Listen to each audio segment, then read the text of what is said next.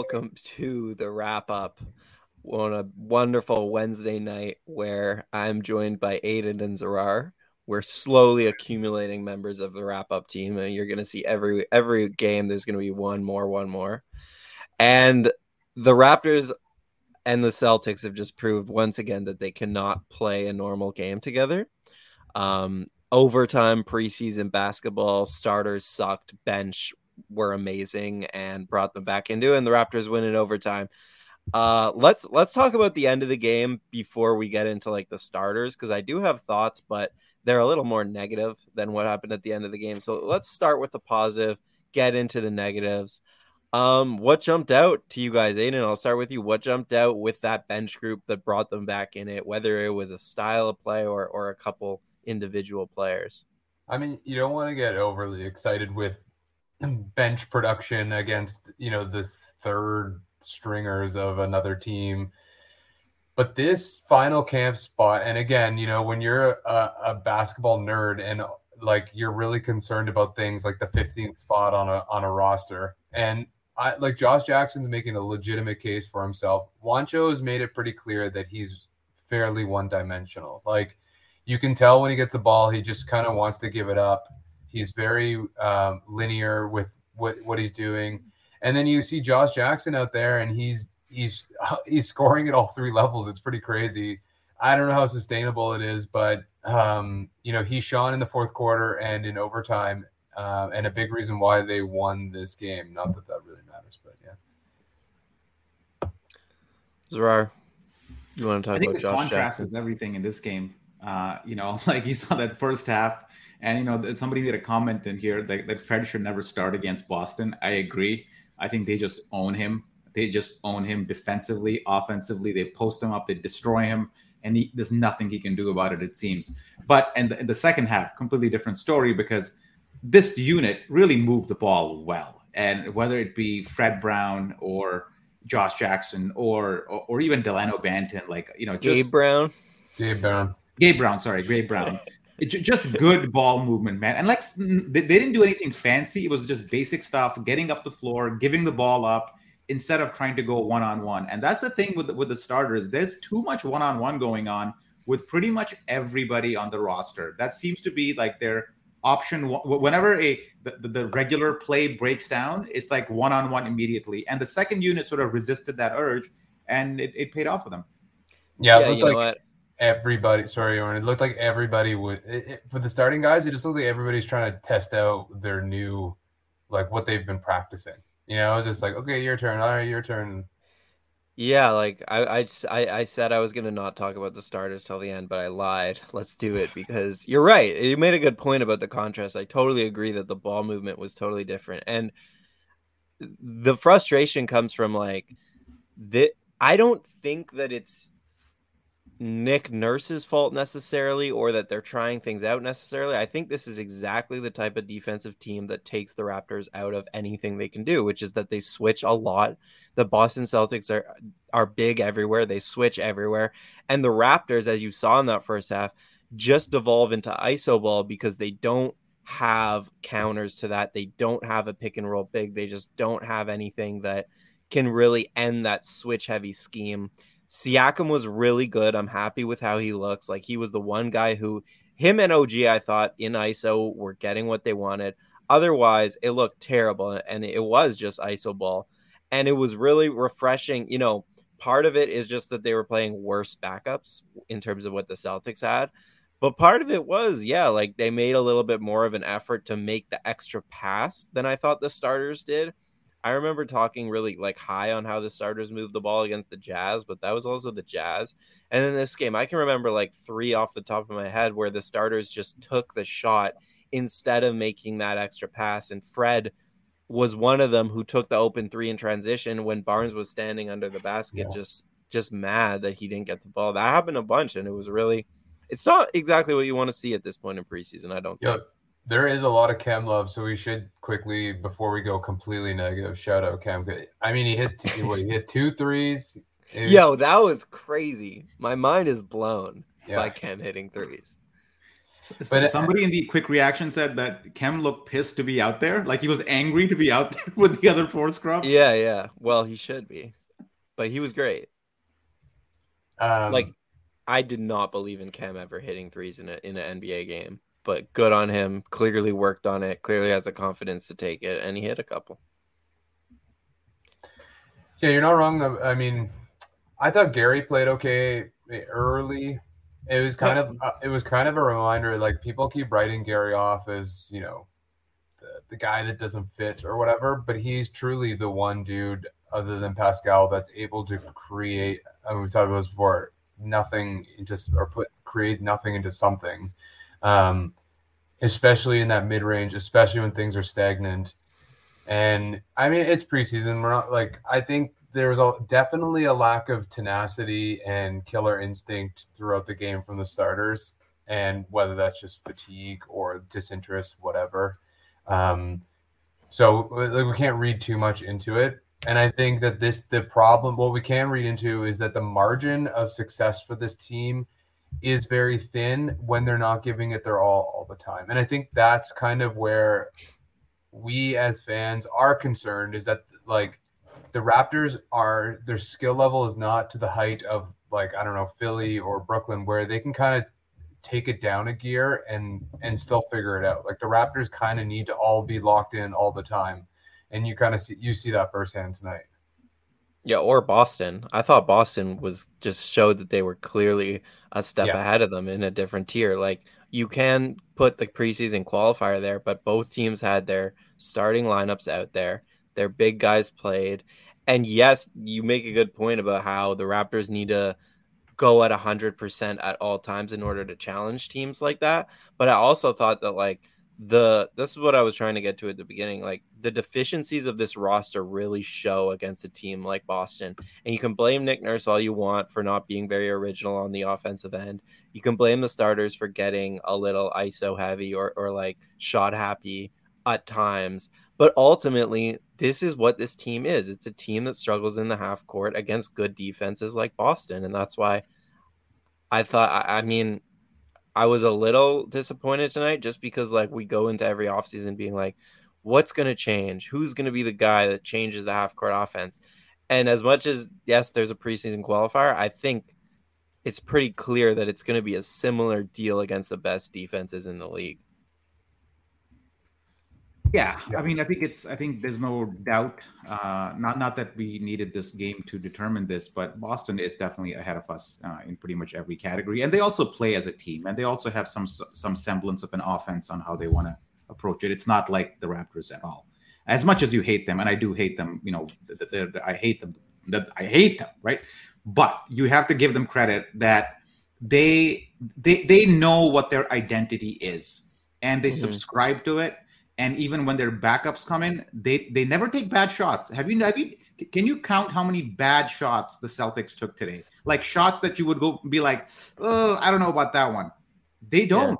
Now you contrast the bad shots with the Raptors, you can count a lot more than that. And I think that's just when you subscribe to your offense and you understand that if you follow your role, you will get a good shot out of it. They do that. The Raptors don't. And I think that's the major difference between the two. I thought the Celtics controlled the game to that point. Like, I thought that the Celtics didn't run very original offense. I thought both teams were playing ISO ball, but that's how the Celtics want to play. They like ISO ball. They like getting in the paint and then spraying it out through isolation. That's just how a lot of their offensive system is built. And whereas the Raptors, it is not at all. The Raptors want to get out in transition, avoid the half court, and they didn't do that at all in the first half. And I find myself missing a guy like Kyle Lowry in this game. And like, to be fair to Fred, he wasn't going 100%, but it was just one of those games where Kyle is able to control a game and not always let the other team dictate how you play and take you out of iso ball when he knows it's not working. And the Raptors, I guess, with this starting five, just don't have a guy who does that, who is able to not only settle things, but actually run stuff that's going to get guys involved in the best positions for them to succeed. Yeah, that should be Freddie, and I think that's kind of what's frustrating about Freddie is even like moving moving him off ball is about getting another shooter on the weak side, but it's also kind of about, I don't know, trying somebody else out that can control the tempo or at the right tempo than Freddie, because he didn't really do it last year, and I think that he was supposed to do that in place of Kyle. And I think so that is kind of disappointing. And again, like context matters. Last year, we like a lot of the offensive load was on Freddie, but I was surprised that he didn't have that patience or wisdom that Kyle provided. So we'll see this year if that changes. Yeah. Go ahead, Oren. No, I don't really have any more thoughts on the starters. I was gonna get back to let's do the it. guys who kind of closed out the game. Can You we mentioned talk about Koloko a little bit? exactly. Because I thought he showed something beyond more than what people were expecting of him. I thought his little mid-range jumper was it looked good, first of all. It went in, but the form looked pretty solid. So that was a little bit of a surprise to me that he sort of has the green light to take that shot. And his hook looked pretty good too. So he's been sold so far as like a pick and roll kind of crash the paint type of dude. But I think in this game, he showed two aspects, the jump hook and the little jumper, which were both a little surprising, positively. He does not look like the player he looked like in Summer League. Like, he really looks like he's improved quite a bit in a short period of time. And yeah, the touch around the rim was definitely nice to see. But in Summer League, he just didn't know where he was going on offense. And I thought he has a way better sense of space now. And defensively, like, holy, this guy is solid. He got switched on to Tatum a couple times. He got switched on to everyone, and he's staying. I did not peg him as a guy who could switch like this. He's switching, staying in front of guys on the perimeter. And yeah, I'm really impressed. I know I've said on here a couple times that, like, I don't see him any way he's going to make the rotation. I'm honestly kind of second guessing myself. Yeah, well, I mean, it is it's nice seeing somebody who you can confidently depend on to get to the ball when he's in the middle, right? Like, you have Birch, who's there positionally, like he knows what to do, and then he's just too short or too short-armed. And it's refreshing to see Koloko, who doesn't fully get his positioning right yet, but he's so long and athletic that he can cover enough ground to do that. It's also nice to see Oren and I were at training camp last week, and we saw, him working it in the post, and it's always good to see that the dividends are quick, right? Like, sometimes guys work on this stuff and it doesn't show for a long time, but for him to be such a quick learner, and to have the confidence to do so is a good sign. Yeah. Yeah, he just looks mature. Like, another thing is just the speed of the game was too fast for him at Summer League, and he was dropping passes, not knowing where they were coming from. He seems to really be a quick learner because he just looks like the speed he's caught up to, and all he's had is, like, I guess, some Rico Hines runs in a training camp. So I'm really impressed. Like, he clearly also gives them that other dimension, which we have all kind of said every time he comes on the floor. But like I was saying about how, oh no, my headphones just died. I was saying how, like, that switch heavy scheme really screwed the Raptors. I thought when Koloko got in there, it changed a little bit because he could roll to the rim and actually create some pressure at the rim, and that freed up some shooting on the weak side. So he's definitely like an X factor in terms of when things aren't going right, you can put him in there and see if it changes. Yeah, but the question that I think people will ask after a game like this, and maybe it's too premature to ask, is that he's sort of been slotted as he's the 905 guy. He's building the next 905 dynasty, because that's what's happening with the 905 right now if we're not paying attention. Do we see him making meaningful contributions with the big club? Aiden, do you want to take this before you go? I don't know. Only because I think Birch is suddenly the guy looking in on the rotation, and then you're telling me that Koloko is going to play over Birch, basically, right? Like, I don't know that Well, I there's thought it really. was interesting that Koloko got in the game before Birch today. Well, yeah, I know, but I think that's because they're slowly inching Birch back to game speed. But I mean, maybe there really is a competition here. It remains to be seen at full speed. If I'm wagering on this, I'm very narrowly saying no, and that he's just gonna be a 905 guy, because it makes more. There's no sense rushing him. We're paying Birch. Birch has proven that when he is healthy and playing with the starting guys or the top starting guys, like, he's a plus player, right? So maybe we call him Koloko up like when we call Pascal up in the old days, when it's certain teams that we need kind of that athletic big in the middle. Like, I think we will see him in spurts, but I think predominantly he's going to be 905. And on that note, I'm going to depart. Love to you all. Okay. Talk to you later. All right. Thanks. Later. Yeah, I probably lean 905 to start the season, but I was way more that way before the last couple of games, and if he keeps doing this in the preseason, I might change my mind. There's definitely a chance he gets in the rotation by the end of the season. Yeah. Let's talk about someone else though.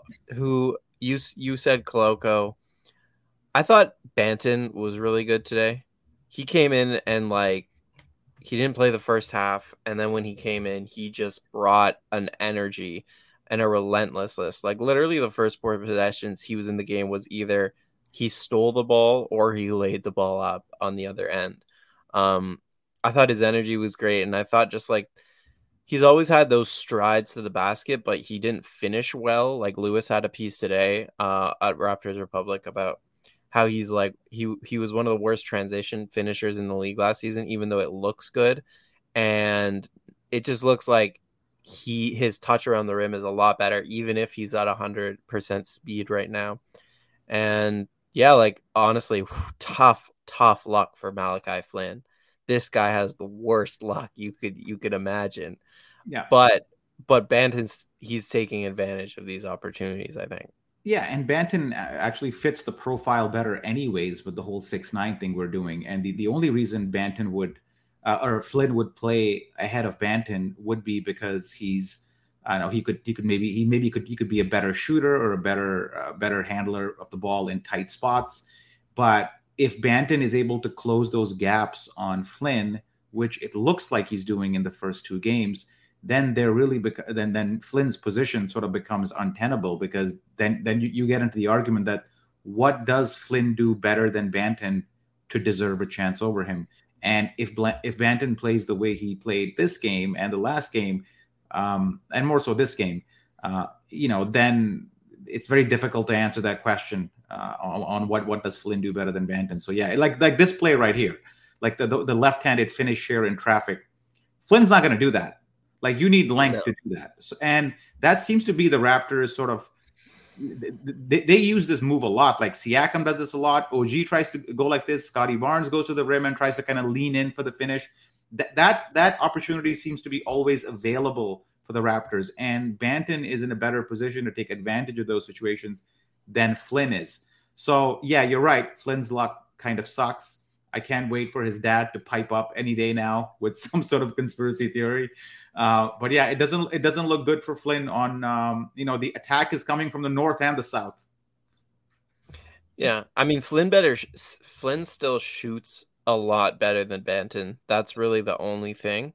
But I found it interesting that in the half court today, the Raptors were mostly playing Banton off the ball and just getting him catch and shoot looks, or really catch and attack looks or cut looks, rather than having him handle the ball. Because, he was playing with Doughton, I think, for most, or Pascal here for most of the game. So there was always a primary ball handler.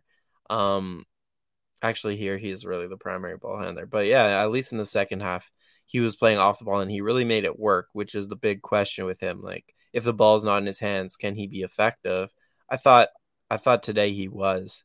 And defensively, both games, he's really made an impact with his size. We can go back and forth here. Anyone else you want to talk about? I think all 20 guys played today. I think Gabe Brown probably deserves a Gabe Brown. I mean, the confidence, the southpaw, You love a guy who can sort of just here we go. This is the play where the pull up three. Come on. I mean, can you watch that clip again just so like we soak it Yeah, in here? I Just, saw. oh, nice, nice. Just confidence of taking that shot with the score what it is. The Raptors are down one with 2 minutes left, and this guy pulls up from two. This is like if this was like a regular season game, he'd be in Raptors lore right now. It's just Oh, for him. absolutely. It's Him and it's a Jeff Dowtin, season who game. also Yeah. Jeff Dowtin also looked good. But yeah, But I was the thinking.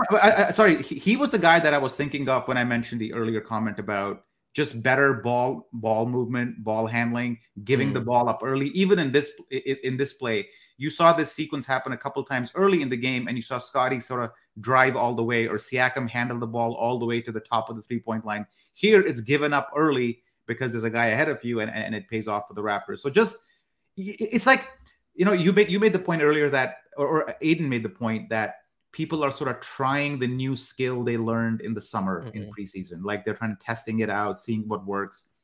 But these guys aren't doing that. They're fighting for their lives. They have no new skills to try out. They're like, I want to impress the coach to make the team. And coaches don't get impressed by one-on-one individual play. They get impressed by team play. So these guys are motivated to play like a team, and that's what they did in that second half. Unlike the starter, who were more, if you believe Aiden, kind of like testing out what they learned. That's true. That just reminded me though, like my problem with Scotty this game was that every time he got the ball, he stopped it and looked around.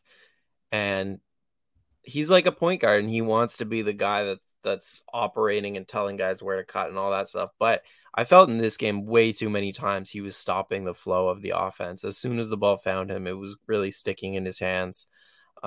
And I want to see him make quicker decisions with the ball, just because he's going to have an easier time scoring and doing everything if he makes quicker decisions rather than letting the defense really key in on him. Gabe Brown, though, I went out on a limb on doing the show with the Raptor show with Alex, and I said, like, he's someone I would like to see make the team just because his skill set is so different from like the skill sets that we've kind of seen in terms of DJ Wilson and Champagne. I feel like a lot of these guys have pretty similar. Josh Jackson, like defense first guys. Gabe Brown is just like an elite shooter who can do it moving, who is not afraid to pull up. And as we saw in this game, the Raptors really do not have a lot of 3-point shooting still. And that is his case. If he's going to make the team, it is purely based on the shooting. Yeah, let's actually talk about that, because I think that's sort of the elephant in the room here, which we haven't talked about yet, is our 3-point shooting. And other than Gary, I think he hit a couple threes. What does he look at here? No, he just hit one for 5. Can you put the box score back up for a second? Sorry, this is just me. This is just the one Gary 3. Okay, there it is. Okay, it looked pretty good though. I think he had a mid-range jumper or something like that. What do we have? 1 for 5, 1 for 6. If Gary and Fred aren't hitting their shots, you know that Siakam is always going to be so-so. OG is hit and miss. Barnes, we can't expect that from him. So our main 2 3-point shooters are Gary Trent Jr. and Fred. If they have games like this, I think the offense will look like the way it did today, regardless of who the opponent is. And I think this is the okay. Of the guys we mentioned, Gabe Brown, Josh Jackson, who is the best 3-point shooter there? Like who's the better? Gabe Brown. Gabe Brown. Yeah. So sure. I would say he has the inside track to making the team on account of his 3-point shooting, because I think that's where the Raptors struggle the most. And I think that's where they need help the most. Yeah, but I disagree, because I remember the Sam Decker, Isaac Bonga was picked over Sam Decker last year, and it was the same argument. It was like, and I remember Decker hit like 7 threes in the final preseason game when we were like, he made his case. He's on the team. And they're like, no, we're going to take Isaac Bonga, who I think is playing in Germany this season. So yeah, maybe they've learned. That was a mistake. In hindsight tells us that was a mistake. Yeah, maybe they learned from their mistake. But to me, the Raptors are just, they do not like one-dimensional players, even if that one dimension is the thing they desperately need. So I don't know. In terms of the 3-point struggles, look, Otto Porter's not playing, and he's going to give them that. OG, I put in the camp as a guy who I firmly believe is going to knock down 3-pointers with regularity. But yeah, I think everyone who expected Siakam and Scotty to come in this season, all of a sudden elite 3-point shooters, were kidding themselves. Like, Yeah. these things don't happen that quickly, if they ever happen at all. I'm a little skeptical with Siakam it'll ever come. So I got to ask you, you mentioned OG there. I mean, your criticism of Scotty on kind of stopping the play when he gets the ball, I feel I can say the same thing about OG today. Well, I think the difference with the OG is that usually when he gets the ball, it's like in the post. And so, yeah, he's going to slow it down and back a guy in and see if the double comes and whatnot. With Scotty, it's so often in transition or at the perimeter where he stops the ball. And Scotty just gets more of the ball. So I think that's the difference. When OG gets the ball, like, it's a little rarer. And so I don't maybe blame him as much for looking to score. And he was efficient. That's the other thing. He was good today. Okay. Like, I got to run. Let's take some questions. 4 of 8. Let's take some questions and get out of here. Because this is a scroll preseason down game. on the Albeit a box good score. win against Boston. It is a preseason game. So what do we got? Well, it wasn't a good win because the starters lost by a lot. Yeah, you're right. You're right. The starters lost, but I'm not going to complain about a win against Boston. All right. Okay. That's fair. Okay. What is the path to a top-tier offense for this team? It seems like the same limitations for the last 2 seasons. Absolutely agree. Absolutely agree with this.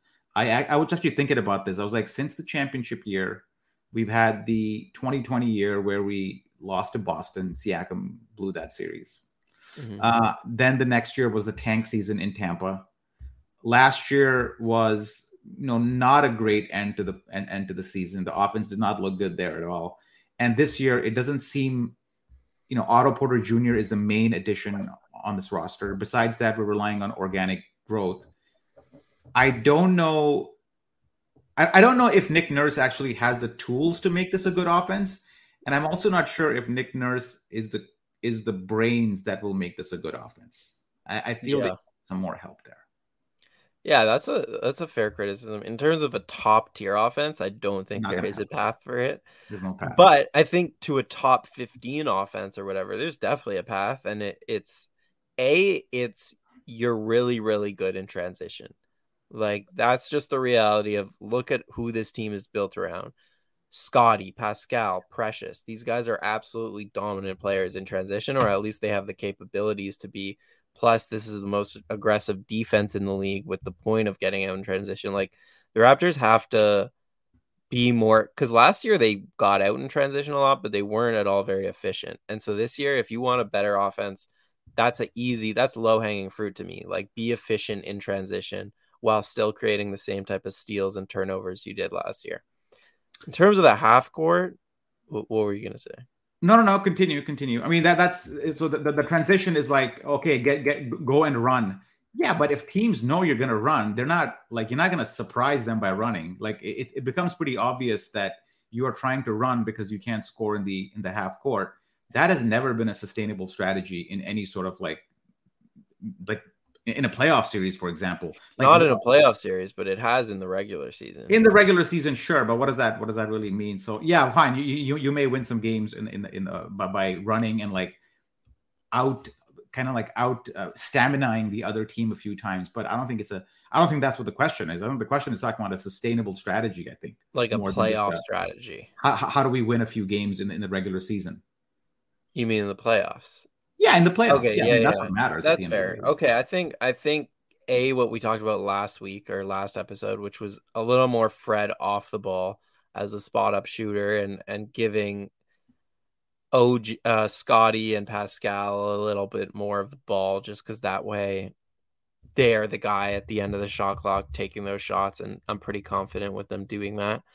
I think OG is a huge piece of it too. Like, there is a reason the Raptors were whatever that stat was that they said in the game, like really, really good, like 30 and 15 or something with OG in the lineup last year. And a lot of it is defense, of course, but he is a different thing offensively than anyone else on that team. And he's not very refined or polished, but he's a really good 3-point shooter. As we saw today, if you switch everything like the Celtics do, he will bully Marcus Smart in the post. And not a lot of guys can bully Marcus Smart that easily. So I really do think, like, to me, and you could tell me if you disagree, I think most Raptors fans would disagree with this, because I think most Raptors fans have, like, Pascal should be the number one scoring option, and then it should be Scotty, and then Trent or OG. I think OG should be number 2 in terms of the Raptors scoring options, and then I think Scotty and Trent come after that for me. Obviously, Fred is going to get his, probably be the third option, but yeah. Yeah, I think OG is like, see, I always think of in terms of like who is underutilized, like which of our offensive players remains underutilized. Like if you want to improve it, like who can give you more than what they are giving you right now. And if you sort by that order, I think OG becomes sort of the obvious answer, followed by maybe Barnes. But as you said in the last time we talked, Barnes doesn't seem to have like any sort of like set role in the offense. It's very much he's like living off the scraps of other people. Right? Do you agree with that? I think we right. Okay, you're nodding your head for the people on the podcast. I agree. Okay. So that leaves OG. And if you look at OG, the best way that he can score is, as you said, when he's playing against a team that switches a lot and he goes into the post, where he obviously has an advantage, regardless of whether it's guys Marcus Smart size or guys that are bigger than Marcus Smart. I think he can take bigger guys into the post too, because he's bulkier than them. That doesn't seem to be a strategy that Nick Nurse actually exploits a lot. He exploits it on occasion here and there, but I don't think we've ever seen OG become a post-up player where he may get like 5 or 6 possessions in the post. He doesn't do that. And I'm not even sure if Nick Nurse wants to do that, because if you do that, it sort of slows the offense down and goes away from the entire style of like running and being aggressive on the break. Like, so it's almost like if you go against your philosophy of running and transition play, you sort of squeeze OG out of the best thing he's capable of. It's like a conundrum that exists. And I think so far OG's been on the short end of that stick. Now, do we expect the offense to sort of cater to OG to that level? Oh, OG, let's like run all these plays for you. No, I think he's got to step up and hit his mid-range jumpers, hit his pull-ups better, be quicker when he's using the screen, like reduce his dribble count by at least 30%, because I think he over dribbles quite a bit before he has to take a shot or make a decision. So it's on OG as well too. We can't just say Nick Nurse isn't doing that or the Raptors aren't doing that. I think OG himself has sort of needs to step up. Like, I mean, he's getting up there now. Like he's a veteran in some ways. So I think it's on him more than anything. Yeah, I think that's fair. But I think what you touched on is smart in terms of the other way to a top tier offense. I actually think it is a post heavy offense, because I think there's two different things, like transition and half court. Even though the post is like the most slow way you can play, I just think that is how they are best built to have successes with all these guys who are huge, makes other teams have mismatches, because you're going to have a 2-guard guarding Scotty Barnes. And I think, Caitlin Cooper had a good stat on Samson's podcast previewing the season, and I apologize for not actually remembering it, but it was about how efficient the Raptors were passing out of the post. And I think that's buy more into that, like more mismatch hunting, more going into the post and then pass out of it if a double comes, or just take it in yourself if the double doesn't come. I think really that, like, everyone's asking for more pick and roll, and I get it, but I think as you saw against a team like Boston, they just switch the pick and roll, and like you don't get a whole lot out of it. You can try to slip it, but in general, you're not getting a lot out of it. So I think the post is the best way to defeat those switch heavy defenses, and I want to see them buy a little bit more into that. And not, I think the Raptors are even equipped to deal with teams that switch, because they do have guys who have a good first step for their, like Siakam. I think like he may not have a quick first step, but he has a long first step. Like it'll take him 2 strides to get to the rim, which he does. And once he extends, his shot is not the highest percentage shot, but it's still a pretty decent shot. And in those situations, the Raptors also do well to kick it back out to the wings. They're also good at that. But in those situations, it comes back down to 3-point shooting, which we don't have. So no matter how you sort of slice and dice this thing, I don't think you can get away in today's NBA without excellent 3-point shooting. And the Raptors do not have that. And it needs to be addressed. Wasn't addressed last year, not the year before. And I think it's still a shortcoming. We can talk about post-ups and, Siakam doing better, but without strong and consistent 3-point shooting, we're not going to be a force. Yeah, that's a fair point. Hey, we got more here. Let's do question. Given Champagnie being injured, does he lose his chance at the last spot? Jackson really has shown enough offensive game to wow me. Also, Gabe Brown has such a perfect 3-and-D skill. Champagnie losing his last spot. What's his contract situation, first of all? Isn't he guaranteed this year? No, he's fighting not for a spot. Oh, he's one of the last guys. It seems like it's between these three, maybe Wilson. Okay. Unless Juancho doesn't make the team, but he has some guaranteed money. That's why a lot of people think he's. Well, that's the guy that that's you stole. That's what I would throw him into this mix. What has he should shown? He should be in the mix. It's just interesting that he talked on media day and he seems like a really big. He seems pretty much guaranteed just based on the money they gave him, and also you do not give guys at media day who are not guaranteed to make the team in general. So.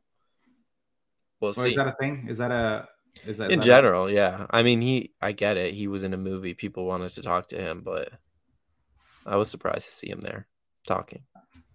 Okay. I mean, you know better than I do on that one. Sure. But we talked about this kind of last week or last episode and also this episode. I think Champagnie has still shown more than any of these guys. But look, if he can't play any of these preseason games and it keeps going this way, then that's really bad luck. And we have recency bias, but so do coaches. And eventually it's what have I seen recently? And if I've seen Josh Jackson play well in every preseason game and I haven't seen Champagnie in 2 weeks, then of course it's human nature to go in that direction. I don't know if the coaches have that level of recency bias. Well, Nick was saying that they have a vote after every game and that some guys wanted to change their vote after the first game. What is this, Survivor? They're playing Survivor? Yeah. Yeah, all the coaches have a vote after each game. But I was like, yeah, they probably take their vote, but at the end of the day, Nick is probably choosing. Yeah. Okay, so let's go into Champagnie a little bit, because 36% 3-point shooter. I'm guessing he was higher from the corners, because I think that was his spot last year. Everybody's higher from the corners, but I think Champagnie was I don't have the stats in front of me, but I think he was closer to 40% from the corners and 36% overall. Plus, he gives you offensive rebounding, which you need if you can't shoot well. So it's not like Champagnie has skills that are less desired than these guys, and he has proven NBA experience last year. So does he lose his chance at the last spot? If I had to go, I would say no, he doesn't. I think the coaching staff still knows that he is a good 3-point shooter from the corner, and he also gives you extra possessions through offensive rebounding. I don't think let's see what happens the rest of preseason, but so far I don't think this has hurt Champagnie. I mean, it has maybe reduced his chances a little bit, but I don't think it's gonna. Yeah, he shot 40% on 6.3 attempts in the G League last season. I think that's the big thing, is that as he kind of went to the G League, he shot a lot better than he did in the NBA. So there's progression there. It's like you said, we've talked about it. He's a good rebounder. He's a good shooter. Hey, this is, I don't think we talked about this guy much. Jeff Doughton, Kelsey had a nice little piece on him too, on Raptors Republic. Might jump ahead of Flynn for backup PG minutes. Boy, everybody's coming for Flynn, man. Everybody is coming for Flynn. What are your thoughts on Doughton? It's not out of the question, honestly. He's not a typical rookie in that he is. I think he did 4 years of college, and then he's been around the G League. He's played in NBA games. This is not his first stint, and he is really impressive with the ball, just in terms of he does have a way of controlling the game. I think he makes really smart decisions, and then when it's crunch time, he can get his own, like we saw today, and we saw it in Summer League. So yeah, I mean, if Flynn starts the year ahead of him, which I'm sure he will, but he can't knock down shots once again, and he's just a liability on offense, then I don't see why Jeff Dowtin is so far behind Malachi Flynn that he couldn't potentially jump ahead of him. But ultimately, neither of them are going to play too much. Um, By the way, yeah, Oren, I love talking about like these no-name guys in the preseason video. This is great. Let's take some more questions here, man. I'm kind of enjoying this now. If Oren gives up on Flynn, that's pretty much signing his death certificate. Why are you a I'm big pretty Flynn close. backer? I don't know, Matt. Why are you saying that? I've almost given up on Flynn many times, so I'm right on the brink. But yeah, I've been nice to him this summer just because I'm giving everyone a chance. It's a refresh. It's a fresh start for everyone. Let's see what Malachi can do. Okay. Any more questions here? Like, there's a lot of comments. Okay, here we go. After 2 preseason games, who would you keep or cut? Gabe, Justin, Doughton, DJ, or Bo Cruz? Okay, I'll go first on this one. I would cut Bo Cruz. DJ Wilson, nice job on the glass. Some nice rebounding in traffic tonight. But he would have to go. If it's 3 of these 5 I got to keep, I would keep the first 3. But if I had to rank within those 3, I would keep. I like what I saw of Gabe, and I like lefties. I got a soft spot for them. So I'm going to go Gabe, Justin, Doughton, DJ, and Bo Cruz. Actually, exactly in this order that he has written. Yeah, I think this technically isn't right because Doughton already is guaranteed a spot. Right. Like he has a 2-way spot, so there's really no debating him. But I would take Justin first, then Gabe, then Bo Cruz, then DJ. Hey, it's Josh. But I mean, it should be in trouble. But as you said, he's got guaranteed money. So yeah, but the they cut question is, Svi. Svi had spot in trouble. Svi had guaranteed money, and they cut his ass. Oops. So, it's possible. Okay. I don't know. We haven't seen enough. Like, let's wait till the end of preseason. And have the Raptors lost development coaches as of recently? How come offense still seems to stall? It seems like we have no set plays. Is it because of read and react offense? Good. I mean, I think we talked sort of about this a little bit earlier. I don't know what a read and react offense is. I mean, maybe that's going back to the old. I think it just means.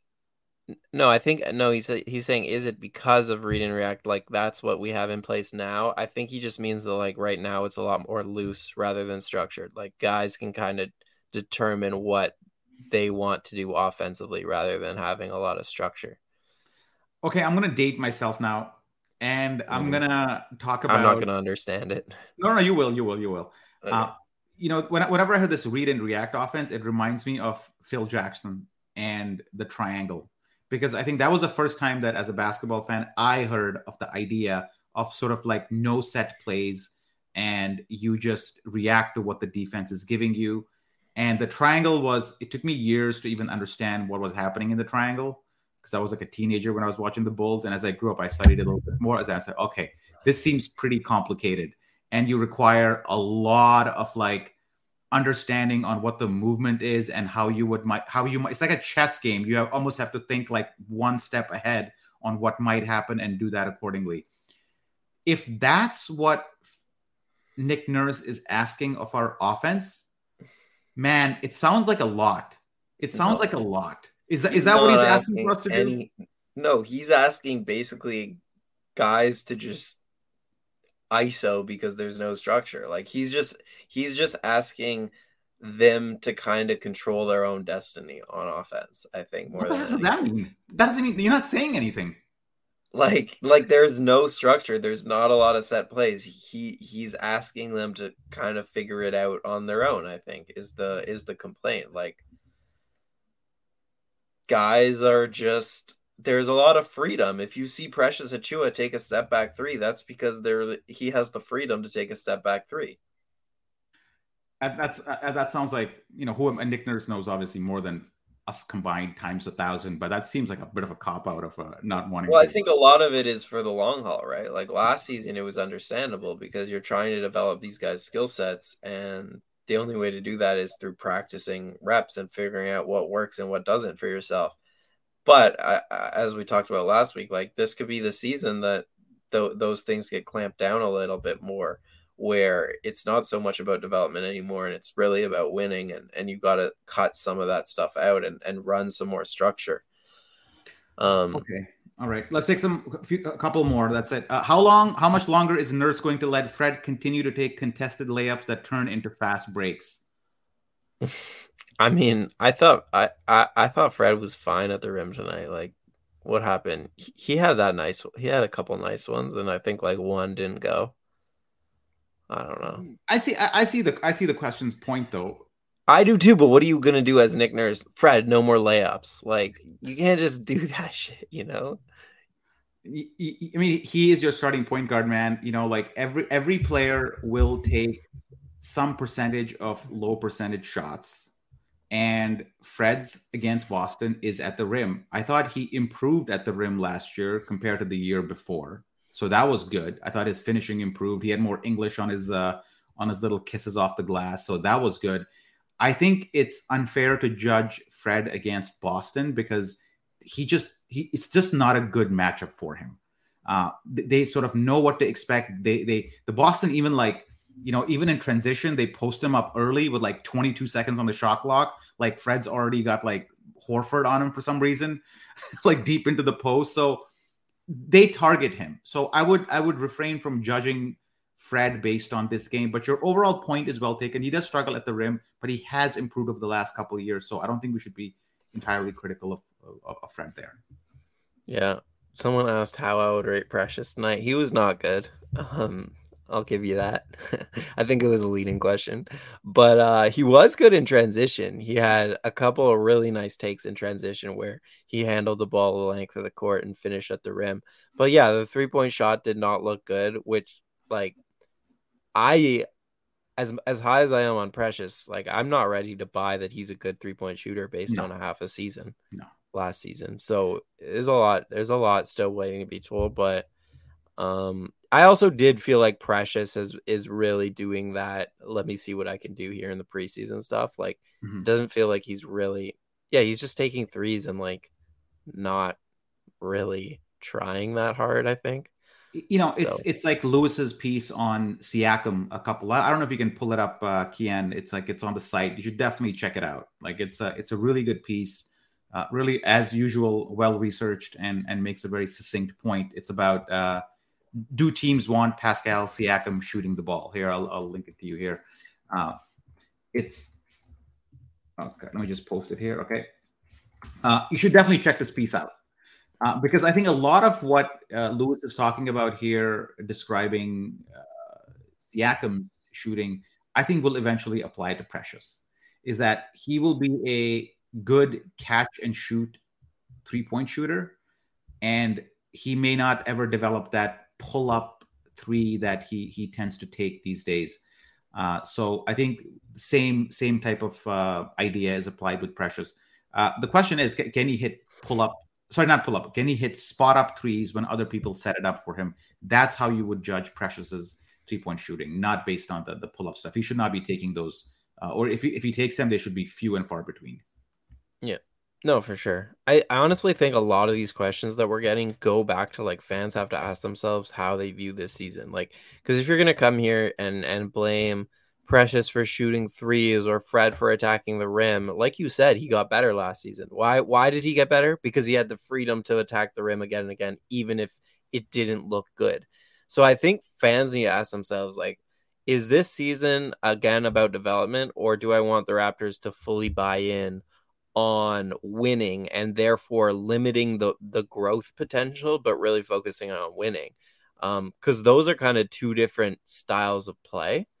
And you got to ask yourself that question. If you are going to complain about guys doing things that they need to get better at, which in the short term is not going to look good and not going to help the team, then that means that you are all in and that you want them to trade for KD, for example. Like, you're all in. But if you're ready to let this group grow together over the next few years, then you have to be willing to accept some of this stuff. So When Fred is asked in preseason, hey, what's the goal this year? And he replies, championship. Doesn't that tell you that the goal is winning and all these other things of development are like, yeah, of course, every team is developing. Every team's trying to get better. Every player's trying to like improve from the previous year. Where everybody's doing that. But when the stated goal from the starting point guard is a championship, then you have to judge their play against whether they are good enough to win a championship. What do you think? I think you're taking him a little too much at his word. I'll also point out that Masai said, do I think this team is good enough to win a championship this season? No, I don't. But I think they're good enough to take a leap. That's what Masai said. So I just don't buy what these guys say as much as how it goes back to you as a fan. Like, are the Raptors in that championship group? For me, they're not there yet. And that's okay. Like, this is another growth season for me. So I'm okay with some precious KD Achua step back threes, but you may not be. Draymond Green punched Jordan Poole today in practice. I'm fine. I have my expectations of this team, and I think somebody on the site, like in the comment section, did like predictions, and I think I ended up with 47 wins. That's not a championship team. That's worse than last season. That's like a 6 seed. That's where I think this team is, unless they actually address the elephant in the room, which is their 3-point shooting. And I know Otto Porter Jr. isn't playing, but I don't think Otto Porter Jr. has averaged like 3 threes in his career. He has had one season where he took more than 5 threes a game. That's not the guy you're going to rely on to open things up.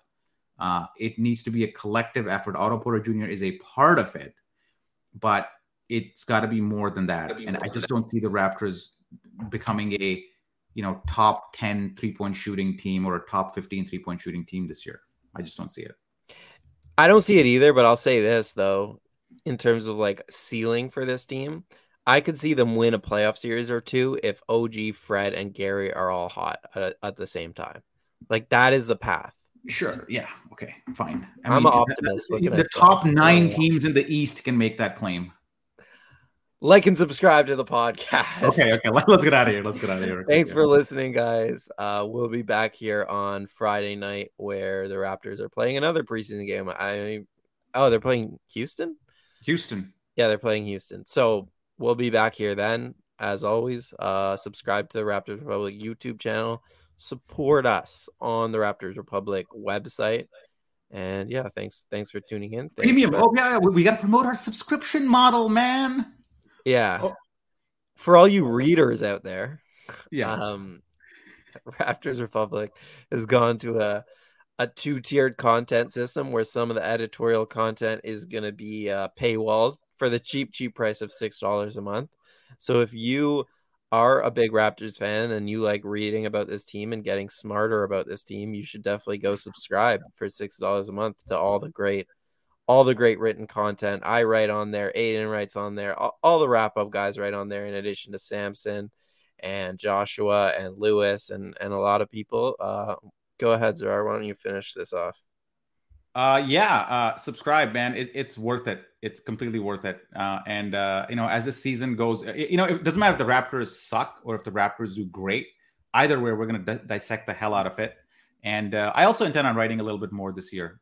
Look at that. Oh, yeah. No, I'm going to make my own video saying why you should subscribe. Okay. So this is just a little teaser. Hey, so maybe next episode we talk about sort of this point, which we did not talk about. And for the podcast listeners, it's where is our perimeter defense?